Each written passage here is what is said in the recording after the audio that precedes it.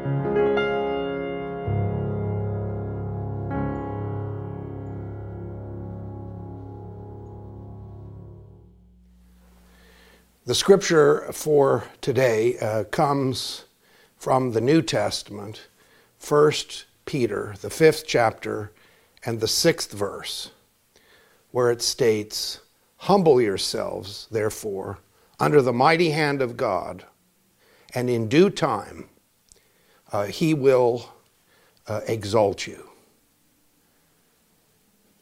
This is the word of the Lord. Thanks be unto God. Let us pray. And now, great God, through your Spirit, come and bring your Son, the Word made flesh, and have your written word come alive in our flesh today. All these things we ask and claim. In Jesus' name, amen. As I said, the scripture is, "Humble yourselves, therefore, under the mighty hand of God, and in due time he will exalt you." Humble yourselves, and he will lift you up. That's sort of a spiritual principle that is there that I'll be expounding. I begin with a story. A couple of weeks ago, on November 25th, my dear friend and colleague and spiritual mentor, Dr. Morgan Roberts, recalled a story about, in a former church that he had served in Birmingham, Michigan, of an event that happened in December, and it was called Christmas Hand in Hand. And Christmas Hand in Hand, the entire interior of the church was set up with the sights and the sounds and the smells of Christmas. It was an awesome event, and indeed more than 11,000 people came through the church there in December. It required more than 300 volunteers at any one time in order to run it. And I had the privilege, as a young pastor, I was brand new, right out of seminary, first call in ministry as associate pastor to that church. And I had the great privilege of being able to volunteer and do lots of different things in Christmas Hand in Hand. My favorite thing was, it was called the innkeeper, and the innkeeper would, of course, invite folks in and would point over in one direction and would say that there was this couple who had come to him and were seeking a room in the inn, but alas, there was no room in the inn, so he had directed them to the stable that was sort of behind the inn, and he believed that they were there, and he thought that the folks might be interested to stop in to see what had happened.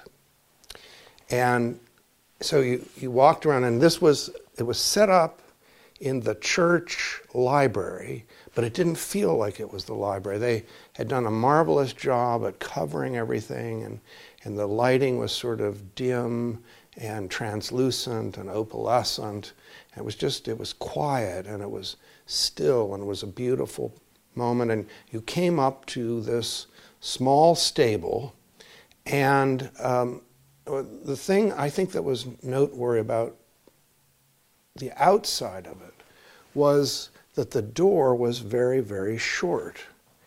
And the lintel on it probably came only about up to here. And now children could get in easily. And that's another sermon for another day. But we adults, we had to stoop down. We had to bow down and lean over, and we had to humble ourselves in order to enter into that stable.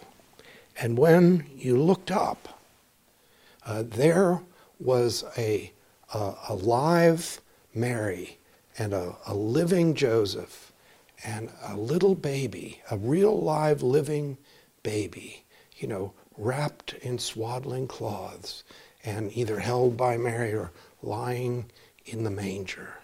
And it was extraordinary. It was awesome. It was exquisite. And you had this feeling like you really were there in Bethlehem 2,000 years before, and right before you was the birth of the baby Jesus.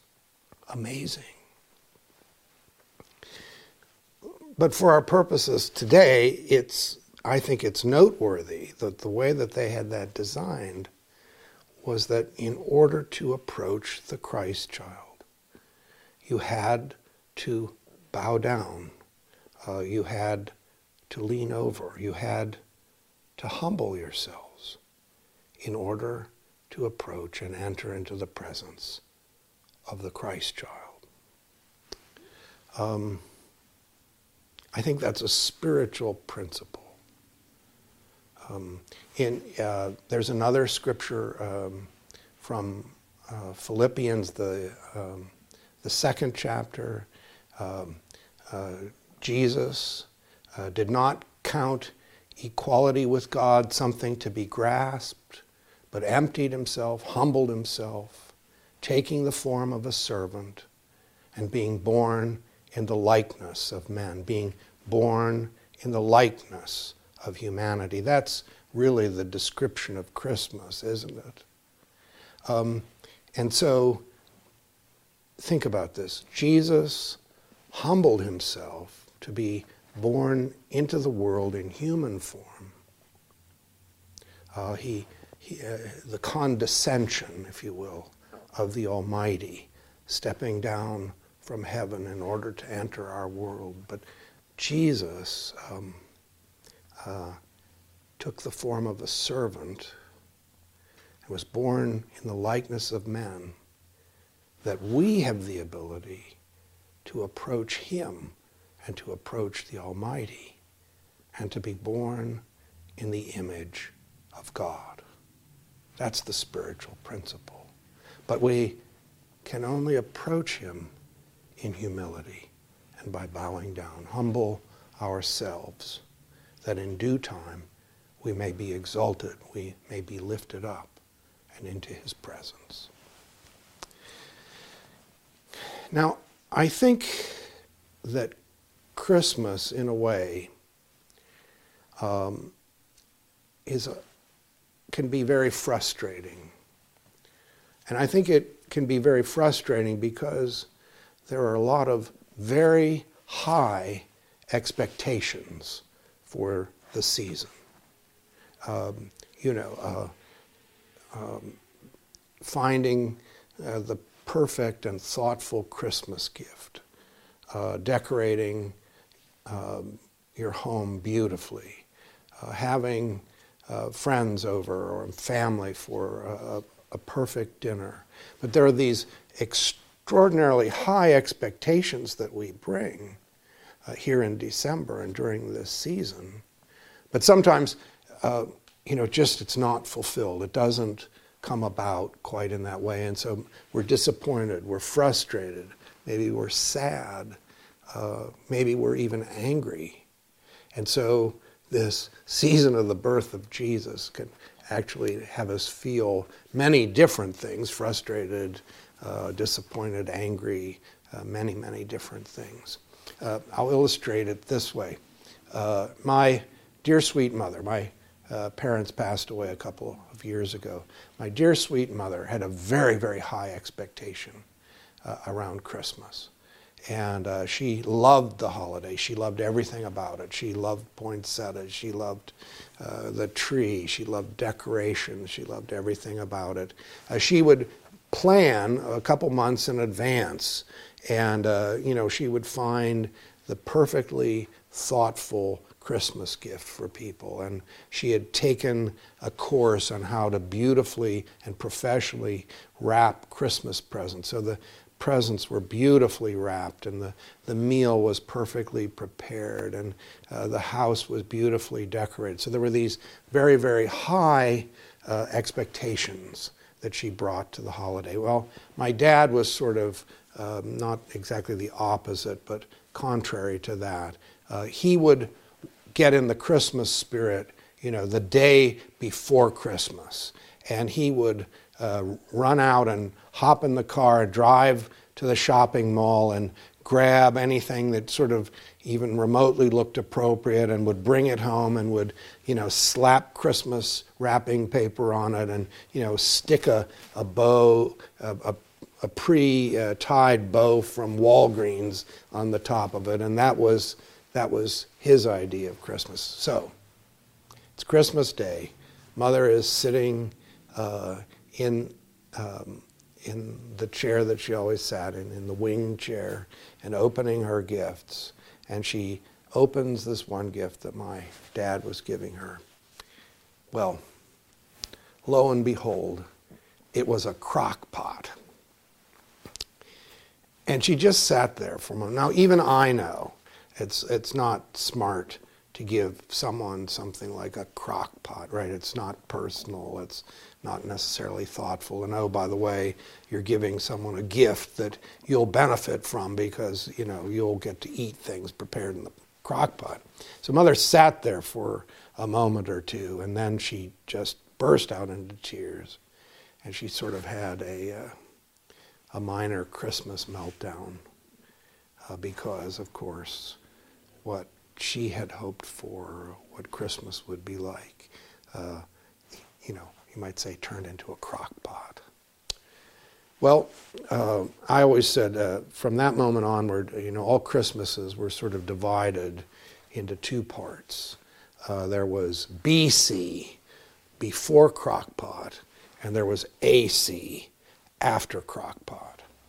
And I just sort of took it as a little mission on my part that I would take Dad aside a couple months in advance of Christmas. I'd say, well, Dad, what do you think about getting Mother this year? And of course I knew the answer. He hadn't given it any thought.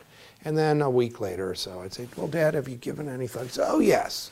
I think I'll get her some fluffy Christmas slippers. Well, Mother was 4'9", and when Mother would wear fluffy Christmas slippers, she would look like a hobbit. And and by the way, and I said, and by the way, Dad, you bought her those fluffy Christmas slippers last year, and it wasn't that great a gift last year. Okay. So he would go out and he would get appropriate gifts, and Christmas would be all right, et cetera, et cetera. All of this is putting me in a mind this year. So this year, I'm spending more time in Sarasota and less time up north in my other home in Pittsburgh. So over the past couple of years, I've set up the tree up north, and that's my Christmas tree with my Christmas decorations. But I had moved and sent down to Florida with my parents' Christmas tree and their Christmas decorations. So this year, I set up the tree here in Sarasota, and it was decorating the Christmas tree. And of course, I don't know if you do this, but as I'm putting a particular ornament on the tree, it reminds me of something, reminds me of perhaps the Christmas where it was, the gift of one of the gifts, or it puts me in a mind of, you might say, the ghosts of Christmas past. And so I was in a way, by setting up the tree and putting the ornaments, I was trying to perhaps reconjure the Christmases of the past and the feelings and so forth. But as I'm doing this, that didn't happen. That isn't the Christmas that I wanted wasn't the Christmas that I was getting, because basically it just sort of made me sad to do this, to put my parents' ornaments on my parents' Christmas tree. There was what I wanted, but there was what I was going to get. And what I realized was, what I really, really wanted was I wanted my family back, and I wanted them all sitting around the dining room table on Christmas. And I wanted my grandmother to make Taylor's Duff pudding again, and I wanted us to sing Christmas carols, and I wanted us to read the Christmas story on Christmas morning, and I wanted us to all go to church together on Christmas Eve, just like we always did. Couldn't have it. So there may be ways this December, as we're approaching Christmas, where you may feel frustrated, or you may feel sad, or you may feel regret, or you may even feel angry. The Christmas that you want isn't the Christmas that you're getting. So what do? What's the spiritual exercise? Well, you stop, and you take a deep breath,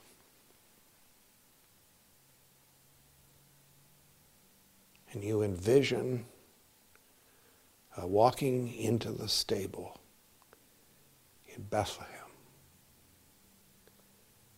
and bowing down and humbling ourselves. And when we raise our head up and we look ahead, we see the baby Jesus. We see the Christ child. We see the Christmas that God wants for us.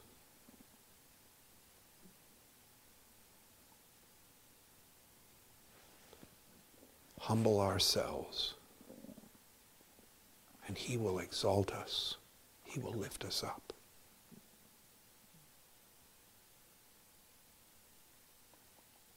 Because, beloved, really, in the end, this season, it really is all about Jesus.